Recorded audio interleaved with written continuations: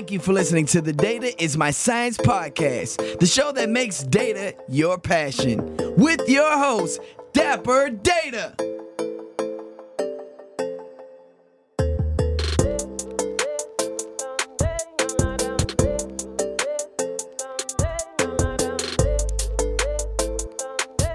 All right, so we have talked about AI in education, which was probably one of the most important things that people, I guess, if we look at like what's underrated or not talked about as much, right? AI in education is not really talked about as much, right?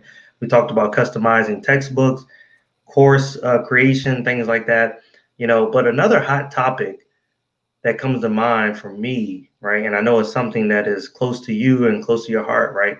Is AI and religion. Okay, so when we talk about that, that's something that people don't talk about as much, and they probably try not to because they don't want to intertwine the two, right? Because you think about a worst case scenario is that we have two worlds. You have technology, right, the world, and you have religious world, right? They kind of separated. Mm-hmm. And when I look at throughout my college career, I'm taking physics and all this good stuff, right? You have things that you believe are factual, right? And your religion is like faith, right? I believe in this because I cannot touch it. I haven't seen it, but there's faith there, right? And if the machine were to possess the ability to think like a human, or a machine were able to make decisions like autonomously, right? Mm-hmm. Then should it be considered a person, right? That's the question that I'll ask, right? Good question, yeah. So what's your thoughts on AI and religion? How do you believe those things should actually intertwine, right? You have the religious communities that probably have a significant stake in this conversation, because throughout years before AI started to become something very tangible, very important, right? Various faiths would hold a strong opinion on things, and it was regarding like creation and of the soul and all that stuff like that, right? And as AI starts to move forward, you have researchers, you have doctors out there, you have people that are creating theories and all that good stuff. They're starting to engage in those experiments to prepare for the future. So what's your thoughts on AI and religion and how they intertwine?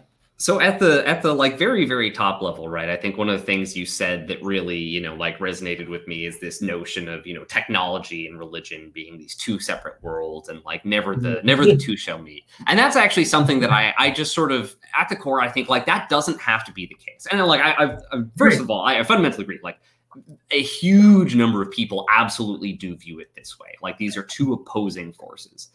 There's actually something I encourage like everyone to Google this. It's called pantheism. And it's actually, if you kind of look back, this is sort of religious system philosophy. I think the line between those two is, necessarily pretty blurry, right? But a huge number of sort of famous scientists, Tesla and Edison and, like all these folks, right, actually adhere to this kind of belief, which it kind of is reminiscent of, Newton's old, God is the best clockmaker in the world sort of analogy, right? And the idea is really that, look, like we know we have creative forces in the world, right? Like humans do stuff, right? And stuff happens as a result, right? And the assertion that many religions then jump to, right, is like, okay, there's like conscious motivation behind that, right? Mm-hmm.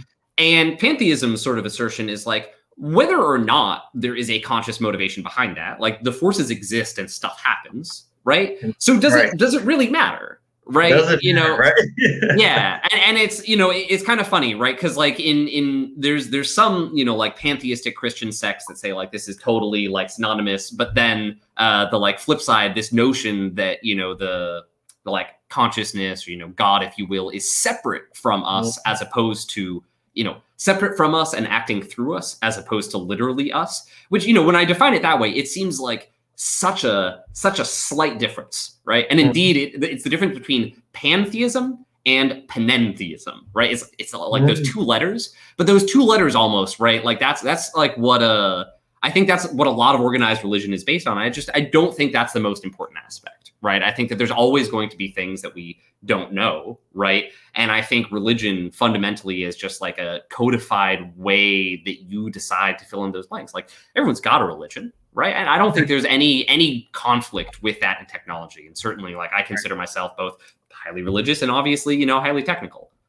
Yeah. And I agree, right? I mean, growing up, going through college, it was you have this fact, right? And then you have faith. And I always thought, man, I grew up in church, right? That's how I grew up, to my mother, going to church, things like that. My mother and my father both going to church, even now to this day they do, right?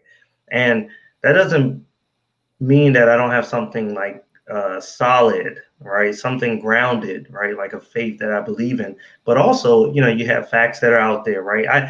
I believe in not fighting against the machine, sort of joining the machine because it's almost inevitable, right? It's going to take over. Why not figure out a way to merge the two, right? I mean, eventually religious groups religious groups in the meantime are going to really have to introduce that to even succeed and kind of further their career and further whatever they're trying to do in their religion groups, right? And honestly, right, I mean, I think when you look at the benefits of religion, like the tiny little literal interpretations of obscure like passages, it's so unimportant. That was always my view, right? And so like I went to a Methodist preschool, for instance, right? And like we every single day we'd have sermon. I remember raising my hand at one point, right, and saying like, oh, like, and I don't even remember what it was, but it was some story where some impossible thing happens, right? I'm like, that can never happen, right?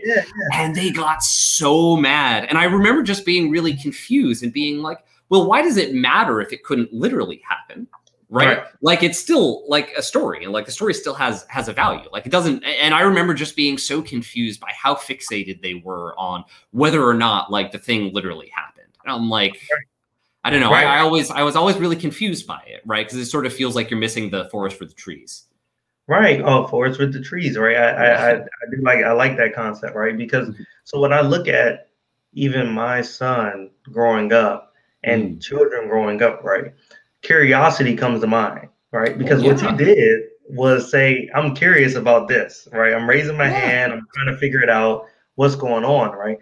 And that's what technology is kind of about to me. When you're thinking technology, you're thinking machine learning, you're thinking artificial intelligence, you're thinking future, right? Predicting the future, things like that. It's just, hey, I'm just curious about what the future holds, and I'm trying to figure it out, right? We all are curious, but then sometimes we say, hey, I'm gonna leave it in the higher power's hand, right? Versus saying, hey, look, I'm going to let technology show me because there's data behind it, and I'm gonna use that, right? So you can trust either one, but I think that that there's certain parts where they can kind of merge a little bit, right? Totally. Where religion can be able to say, hey, look, I can use some of this predictive analysis, I can use some of this AI, some of this, stop. If you're thinking about autonomous vehicles, right? Being able to say, I'm going to stop and not hit this car because I've been able to know, what has been implemented in place, right? So something as simple as that, religious groups can use that. They can use AI. Don't fight it, right? Just kind of embrace it and merge it and love it, and pick and choose what benefits you and what you want to do going forward in the future. Yeah, I think the most powerful sort of like tenet of any religion, right, is the embrace of doubt, right? I think that you can kind of draw like a like stark line, right? I think that there's religious views out there that are like doubt is like awful, it's unnatural, and like you got to stamp it out from your mind, right? And there's other views that are like, nope, like doubt, that is a totally normal thing. Like curiosity, doubt, like that is a part of the human experience. Like you got to embrace it. You got to see it through. Right. And that really, like, I'm so very much in that camp. And that's a lot of what I think is key, both in, really critically in AI, right. Is that idea that you're going to re-examine the assumptions you have, right. And figure out if maybe there's a better approach. Right. Dude, this is so random, right? It just made me think about it. Your thoughts on, is it a matter of like what your interests are, right? Growing up, right? Is it like whether you decide to say, I want to mix both, or AI and religion, and then also whether I want to just say we're religion or AI. Because when I when I look at the way I've grown up, right, it was Mm. religion, right, but then I got into college, and then technology became something that was so fast. Physics is what really made me say, hey, you're talking about the black hole, you're talking about all this stuff. This has happened, they're saying, because based off of the data they found, based off of facts, right? I can touch it. So it feels Yeah. good to say, I can touch this. I know it. I believe it, right? And then it kind of fights against what people who have grown up and not experienced things like that, right? Physics, like things that you and I Hmm. have Hmm. experienced, where we can say that. Do you think that it actually plays a role? Do you think that you could say that the reason why some people are not willing to maybe intertwine the two is because they haven't experienced is exposure, right? I think that's a part of it. I think that another big piece of it, and a lot of it is time, right? I think that younger exposure certainly would help, but as you get older, there's sort of this notion that like changing your mind, I think it becomes harder and harder and harder, right? And it's sort of like if you decide, hey, actually, this other interpretation is okay, like I don't need to fight against X so hard or whatever. You're sort of like, oh well, me of a year ago, oh what a jerk and an idiot that guy was, right? Right, And I think right. sort of similar. There's like two ways that you can respond to that. I think reasonably, it's a very uncomfortable situation to be in. But I think you can Mhm. either say like, "Oh, that's uncomfortable. I won't do it," or be Right, like, "Wow, it's uncomfortable." But the only thing that would be more uncomfortable would be not doing it. Right. right. That's Yeah. a great But point. I think like in the life of Pi, right? Is you'd be shocked what humans can get used to, and I think it is very very easy, especially when folks have kind of like practiced those sort of like approaches to things to kind of cut off parts of their mind, just like not like I'm not going to think about X, like that doesn't really mesh, but like I'm just not going to think about it, right? And I think people are really really like frighteningly good at that, and I Yeah, think that that's part of it is just it's practice in you know, taking parts of your life and be like, I will not apply critical thinking to X. Right. yeah. That But that's a that's a practice. Like you have to, like you said, that's something you have to. It's a gift, if you will. yeah, Not really. yeah. And it's something that, like you can very easily, it's something that atrophies, I think, like anything Mhm. else. Absolutely, absolutely. All right, so let's go back to, because education is such an interesting topic to me, right? I have two Hmm. kids, and I'm always interested in education, even before the two kids, right? I'm like obsessively interested in like learning and gaining more knowledge, right? Yeah. So I've been through plenty of programs, but one of the most fascinating programs I have been through, even going through Mm-hmm. college and then high school, was more of a STEM program, right? Science, technology, Hmm. engineering, and math. Okay, and so when people create those programs, they're so important to us, because what we start to realize is that those programs help us with our future, right? Those programs help us gain so much knowledge, even outside of science, technology, engineering, and math, right? Oh, Just absolutely. creative thinking, right? Being able to have critical thinking skills, things like that, right? Being able to Hmm. just have exposure. I always say exposure is key. If you're exposed to those types of 100%. things, it's so important. But then I do see there's problems, right? When it comes down to bringing in STEM to the environment, right? Yep. And a lot of people don't understand that STEM is such a major part of our world, just going forward. Even if you don't do anything in science, technology, and general math, but if you get somebody involved with that, the exposure is key. Okay, Hmm. you know, Hmm.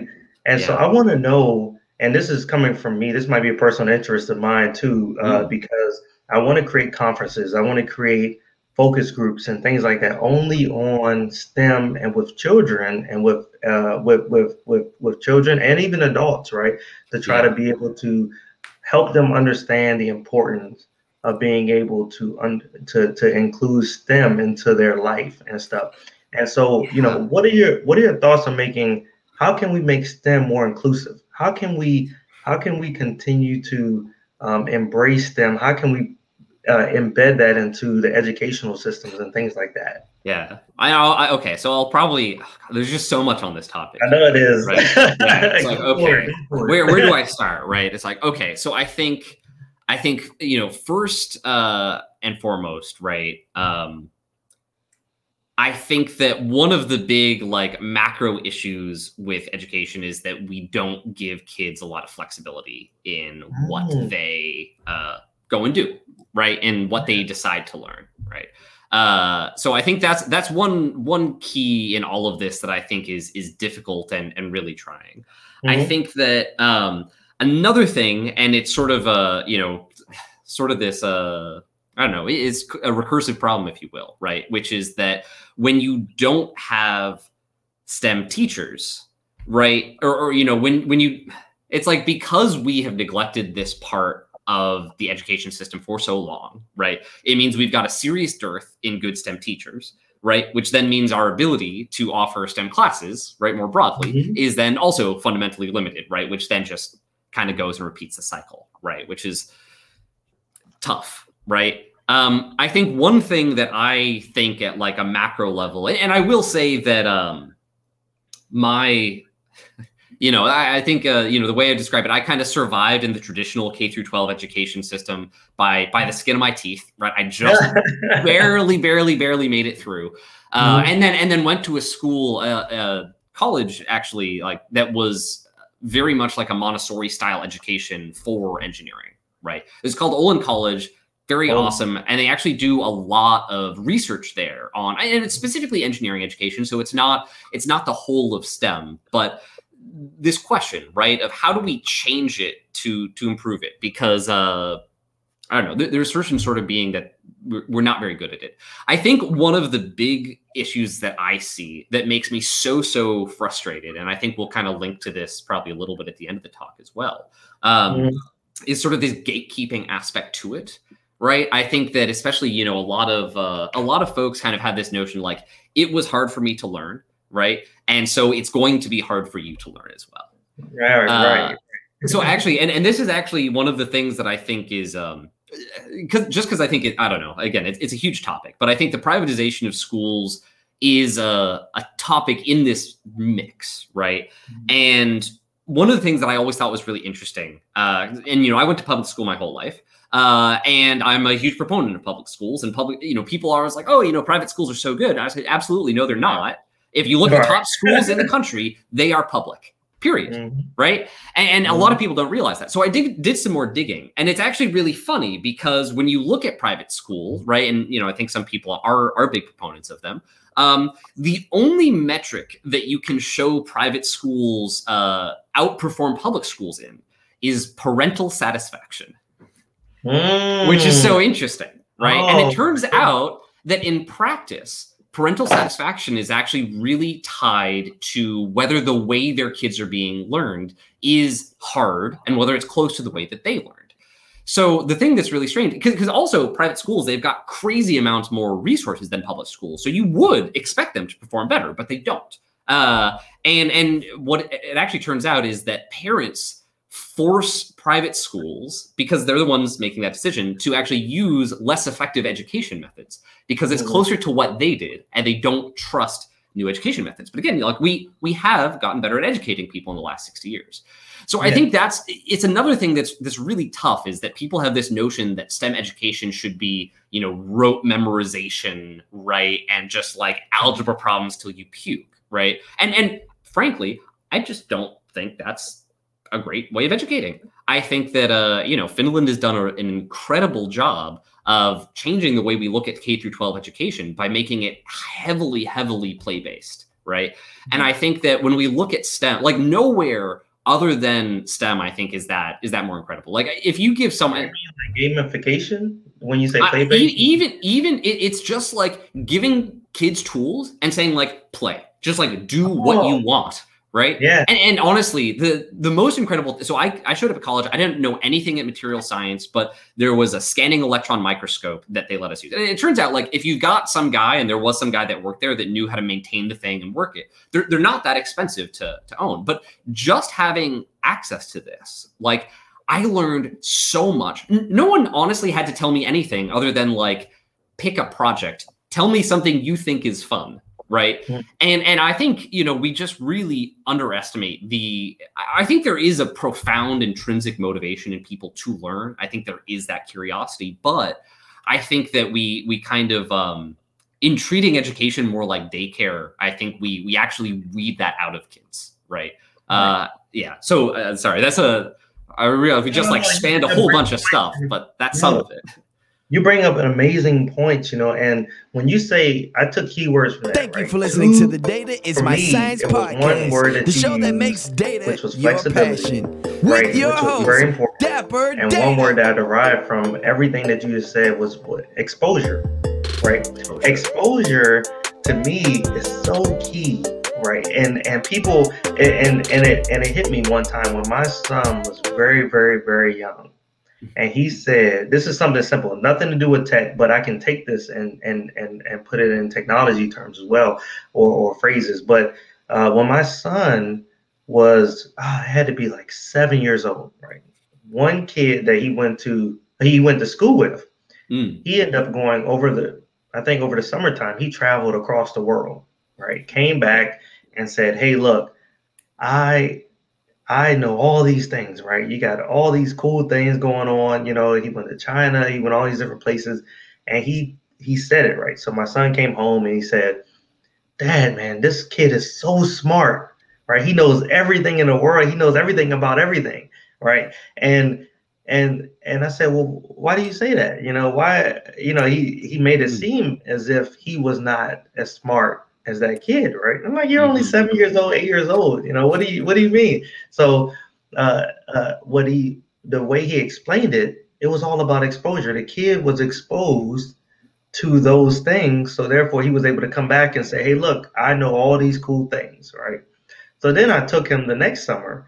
I say, look, we're gonna go to Bermuda, we're going these places and stuff. You're gonna see pink sands here, you're gonna do all these different things, right? Saved up for it, great. He went there and he came back, and I realized that was the right move to make. So if you take that aspect and you take that the theory of exposure, right, and you implement that into STEM as well, if we expose our kids more, right, the parental satisfaction thing that you talked about, if I was to say, hey, look, I am parentally satisfied with exposing my kid to STEM on a regular basis. I mean, I told you before, right, when we talked about it, that my son is in Python classes, right? At the age of 11, and he's been doing it since he was 9 years old. So obviously, he's going to be smarter than the average person in Python when he gets to 30, maybe. Who knows, right? Because if he continues to implement that into his life, and he loves it. And you know what? Even if he doesn't do that, right? He's going to be well served. It is one of the things I tell people. And, I had this crazy experience when I was on my gap year. I really wanted to do research at UCLA. And I was a really smart math kid. I knew a lot of science, right? I'm great. I think that should be enough, right? Yeah, right. It's not. It turns out for pretty much anything that you want to do, a little bit of programming knowledge, not even much, right? Just a little bit of programming knowledge. It's like a superpower, right? As it turns out, I just remember I was so frustrated because all of the research I wanted to do, I was like, oh, well, I want to test this math equation. It's well, I have to figure out how to code it. Oh, shoot, right? It's hey, I just want, someone to be able to put some values into a form, right? Just, again, super, super basic stuff. But it's oh, I need just a little bit of programming knowledge to do everything that I want, right? But at the time I didn't have it. So I just got super frustrated and quit, right? But now I just tell people no matter what you do, a little bit of programming knowledge will be a superpower. I completely agree. No matter what you do in life, a little bit of programming knowledge would help you through it. I mean, when you talk about critical thinking outside the box, I don't care what you do. It would make you feel like you can do anything, right? I was a programmer.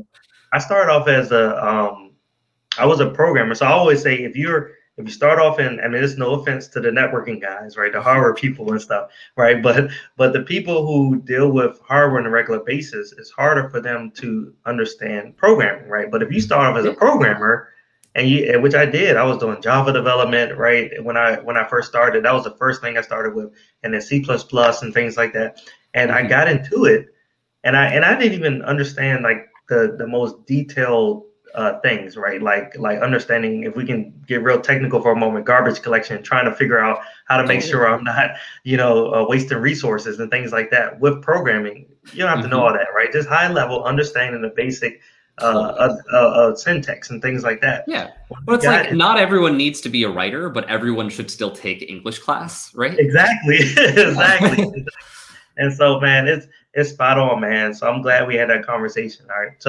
So another thing that I really wanted to touch on before we get, out of here is really understanding, and this is for the people this is for the audience, because I have a lot of people in my audience who are not very, very technical, but they love the conversation we have about technology and artificial intelligence. Like this podcast will really, really hit them, right? Because we're not getting deep into the stuff that you and I probably could chop up about, outside of it, right? We're getting into algorithms, supervised learning and things like that. Who cares about that for this audience, right? So this audience, right, they really care about, they hear machine learning, they hear artificial intelligence, they hear data science, and all they can think about is, I may not have a job in the future, right?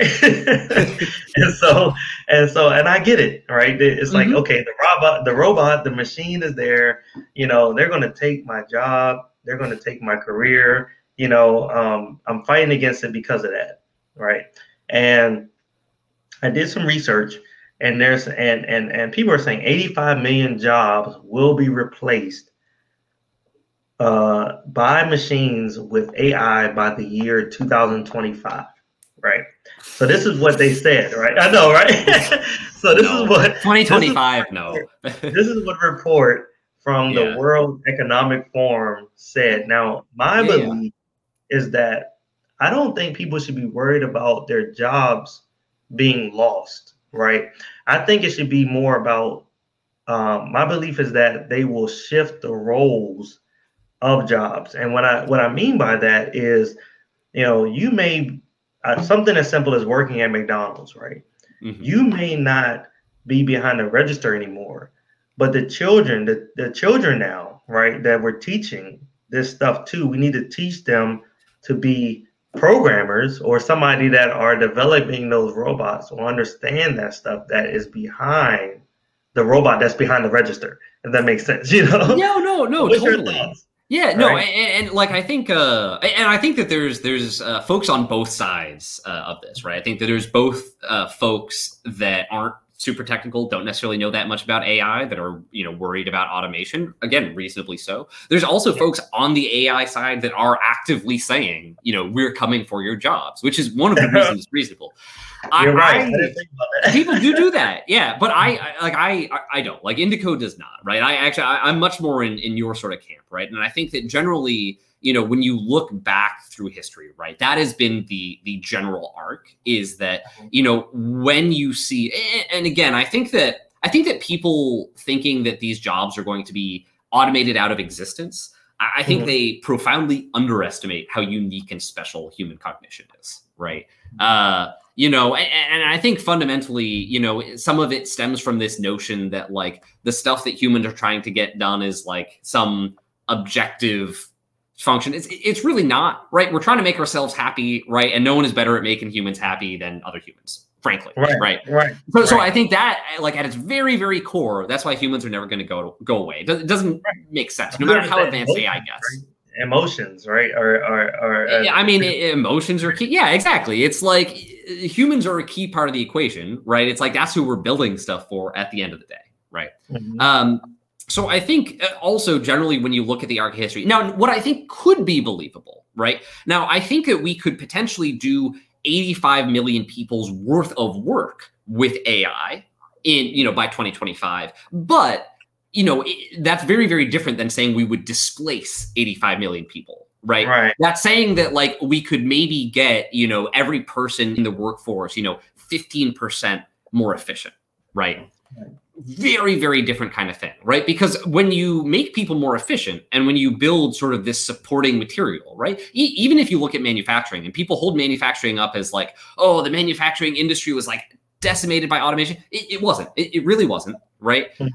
You have more people employed in that sector now than you ever have in the past, right? But the sector just got so big that it broke up into several sectors, right? And that's, I think that is what traditionally happens, right? Is that you see, even today, there's not a single job that's ever been automated out of existence. Even the example that people use of an elevator operator still exists. There are still absolutely elevator operators out there, right?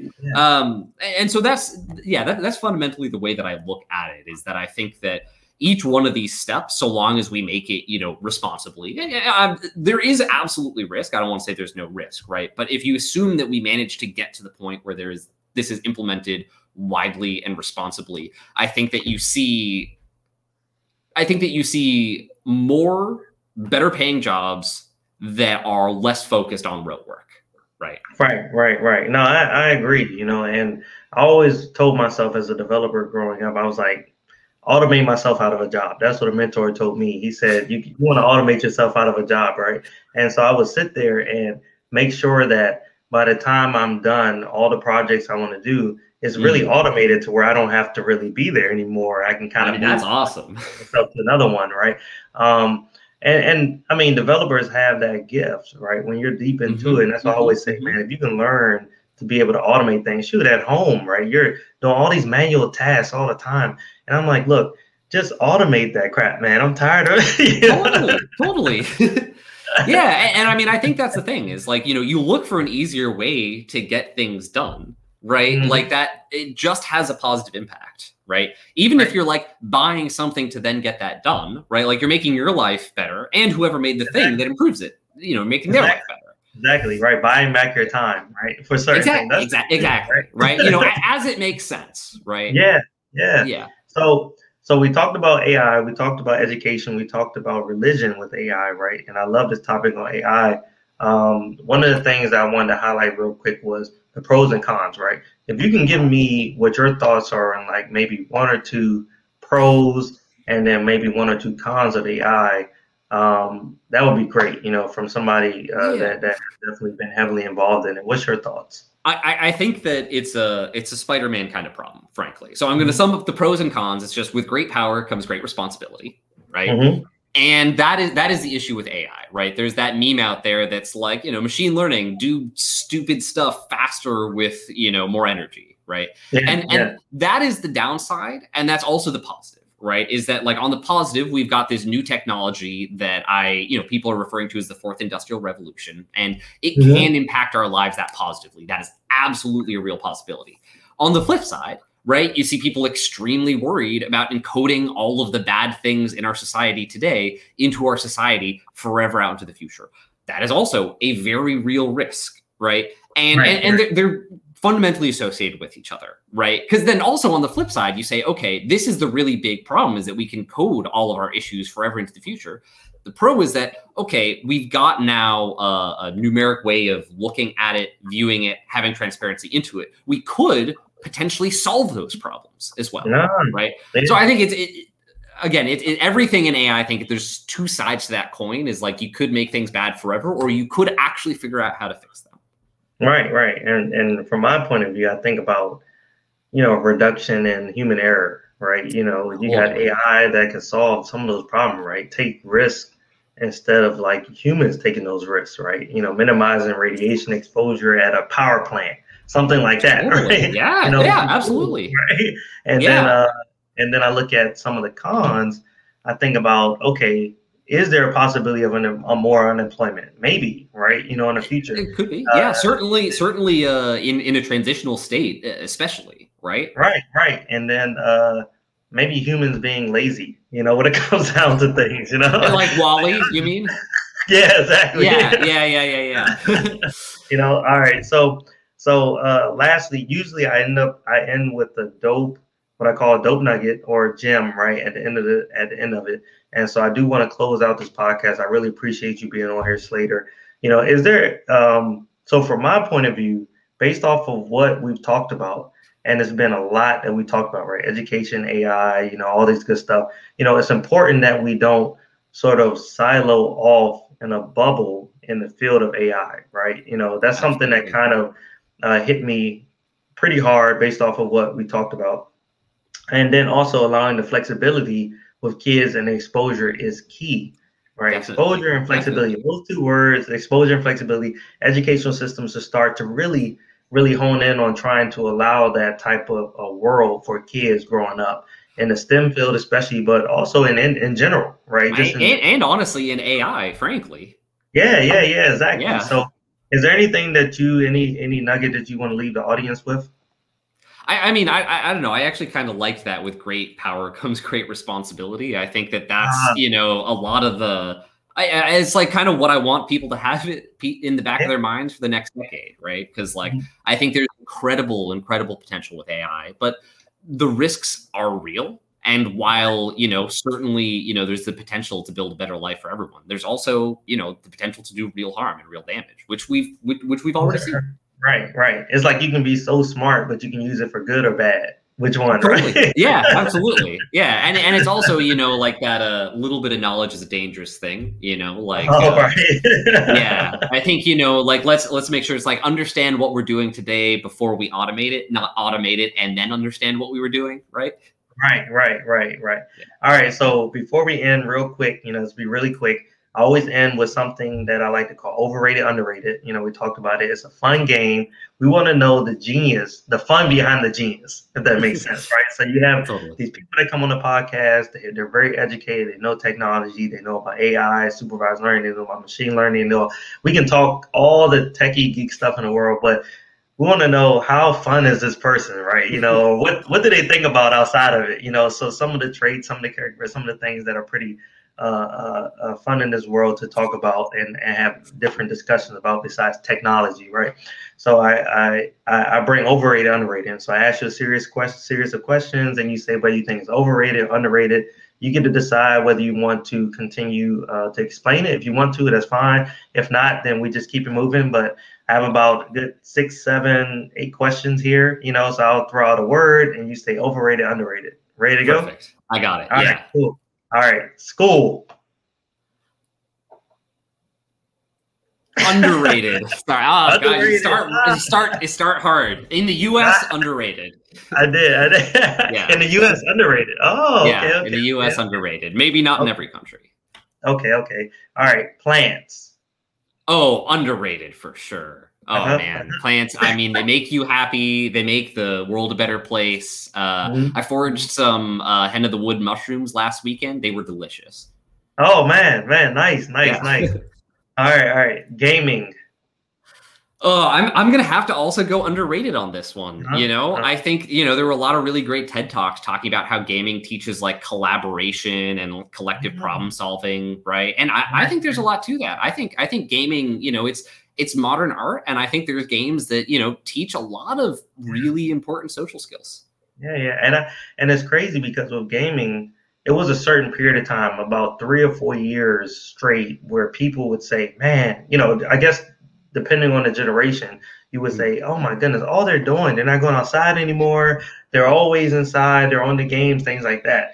But when you start to sit down and realize what they're really learning from these things, it is benefits, right? It benefits to all these different aspects of things, and sometimes I'm thinking everything in moderation, to be fair. There's definitely folks that game too much. Yeah, absolutely, right? You're in the house, you're gaming too much, you're not being exposed to anything else, right? You're just gaming. Sometimes I I remember when my son would always play Roblox. I'm like, you're focusing on being the consumer, not the producer, right?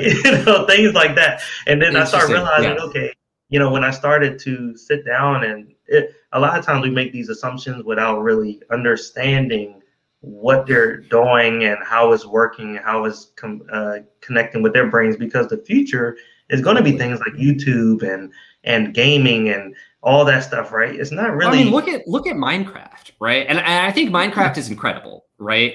Because like, especially if you've ever played Minecraft, right? Because I mean, objectively speaking, Minecraft is a terrible game. It's just horribly made. The graphics are awful, right? Like, it's not engaging, right? But what Minecraft is, it's this like canvas for creativity, right? And it's amazing to see how popular Minecraft is, especially with kids, right? Because you think about it, and you think about, like, I never would have imagined that, you know, video games as this incredible creative canvas. And I mean, you see the stuff that kids make in that, right? I mean, it's amazing. Yeah, absolutely. On such a basic platform, right? Basic, yeah, exactly. You know, it does suck that they created such a basic platform, but it doesn't suck. I think the fact that it's so basic is what's so incredible about it. You know? Oh, I never thought about it like that. That does make sense. You know? All right, programming. I already know what you're gonna say. Yeah, I mean, underrated. I mean, I'll give, maybe just to make things interesting, I'll say there's a slice of people, I think, where programming is overrated, but I think by and large, underrated. Right. Like when we've got a programming course in every high school in the country, then maybe I'll change my answer. Yeah, absolutely. All right, sports. Overrated. Yes, overrated. Finally this one. Yeah. I mean, and maybe I'll specifically say professional sports, right? I think like amateur sports, like sports for kids, right? Like league stuff. That's great. Like that's like beautiful. I do think like there's a point like getting into college where it starts to get kind of weird and gross, right? Yeah. And I will say the thing that really changed my view about this is talking to kids in the Mississippi Delta. So like I did some work down there when I was in school, and you talk to every single kid and you ask, what do you want to be when you grow up? And they say a basketball star. And at first you're like, oh, that's cute. Right. And then you realize that they literally don't know that there are any other professions. Right. Exactly. They believe that is the only path to success. And so they don't pursue academics. So that's why I think sports, I'd say overrated. No, that's a great point. And I'm always saying, exposure, right? We go back to exposure, right? Because you're growing up and you're taught, because you're exposed to these things, you're exposed to this sport, and even sometimes, like you say, basketball only, right? There's other sports out there. Right? Basketball, football, things like that. Those are the only sports that you sort of see. And then in the Mississippi Delta, you would probably see that, right? Right. But you think about, there's other things out there, right? Why not exposure to data science, data analytics, right? At such an early age, why not exposure to some of those things to be able to help educate them? It's all about exposure. I think that's the thing, right? It's all about exposure. And that's also why, like, I think all the amateur and like little league stuff, that's awesome, right? I think probably too much focus on, whatever baseball and basketball and football, right? The main three, right? But I think even that's starting to change. It's kind of cool in the Olympics, right? Seeing like skateboarding and surfing and rock climbing, right? Yeah. I think again, it's just like exposure. Cornhole. I think the more that is, cornhole, curling, right? It's like, I don't care, do it all, right? You never know what you're gonna love, right? Yeah, absolutely. All right, so energy drinks. I'll go overrated on energy drinks. Overrated. Okay. Like I drink a lot of them. We've got actually. Oh man. All right. There's just a bit of Indico lore. So those big like 2-pound jelly bean things you get at Costco. Yeah. So we've got one of those, and like in the very first like couple of months of Indico, like my co-founder Diana turns to me and like we're both drinking Red Bulls, of course. She's like, all right, every time we finish a Red Bull, we take the tab off, put it in the jelly bean thing. It's like that thing is massive. So 7 years later, we're still filling it up. But there's like, I don't know, there's like 1,000 tabs in there or something. Oh my goodness. Yeah, but I don't drink them anymore. I think black coffee, that's nature's energy drink. That's right. Yeah. No. When you drink things like Red Bulls and all that stuff, it can have its cons, right? If you overdose on them, for sure. I mean, some folks go nuts on that. Yeah. I've seen people do like 3 or 4 or 5, man, in a day, and I can do that because I get jittery just off of one sometimes, Oh yeah, yeah. But yeah. All right, ice cream. I'll go overrated on ice cream. Only on very specific ice cream. I think like I'm more of a popsicle man myself. Yeah. All right. Okay, last one. The printer. Overrated, super overrated. In fact, I'm going like all physical media overrated. I literally don't carry cash. I take it as like a personal offense. It's why I will never go on a Greyhound bus again. They're the only bus that requires that you print it out. Overrated. Yeah. There's actually my biggest life hack. So the one thing I used to need a printer for was certified mail. Right? So you like mailing, but there's a service now where you upload a PDF, they will print it out and send it for you. I'm just like, man, I know that just blew your mind. You was like, that changed my life. Yeah, those things, they change your life, especially people that are really into technology. They're like, I hate anything that makes me print something out. I mean, if I ever have to go to an airport and I somehow am having issues with my app, right, to be able to scan my boarding pass, if I ever have to print anything out, I think I would. It kills me just to have to go there. I'm like, it's almost like you're like, oh man, I can't believe I'm with these people who have to print stuff out. It's like in the 21st century, right? It is 2021, and I'm still right, exactly. So I get you. All right, so I just want to thank you again, Slater, for being on this podcast. Again, everybody, the audience, they always love when I bring guests on like you who can educate them, not get too deep in technology, but they know that you're smart enough, you can do that, right? If you threaten me, I will. right, exactly. So again, audience, thank you for listening to the Data is My Science podcast, the show that makes data your passion. This is your host, Dapper Data, and we've had a genius on here, right? I like to call it genius, somebody that is making a difference in the world from a technology standpoint, educational standpoint. Has a lot of great nuggets on how we can educate the generation and the kids in the future. Where can they reach you at, Slater? And is there anything that you're promoting now that you want, any conferences or anything like that, books or something? Yeah, so we just did a relaunch of our website. Everyone should check out indicodata.ai. Okay. Yeah, and then if you want to reach out to me, you can reach out on Twitter or ask me a question on Quora. Thankfully, there's pretty much no one else with the first name Slater, so I'm not too Well, thank you. I appreciate it. And everybody, you can always subscribe to the Data is My Science podcast. The link is in the bio of my different social media platforms, Twitter, LinkedIn. You can always find me on Mr. Dapper Data within my social media posts, and also definitely check out my book, right? www.mrdapperdata.com/Dapper book.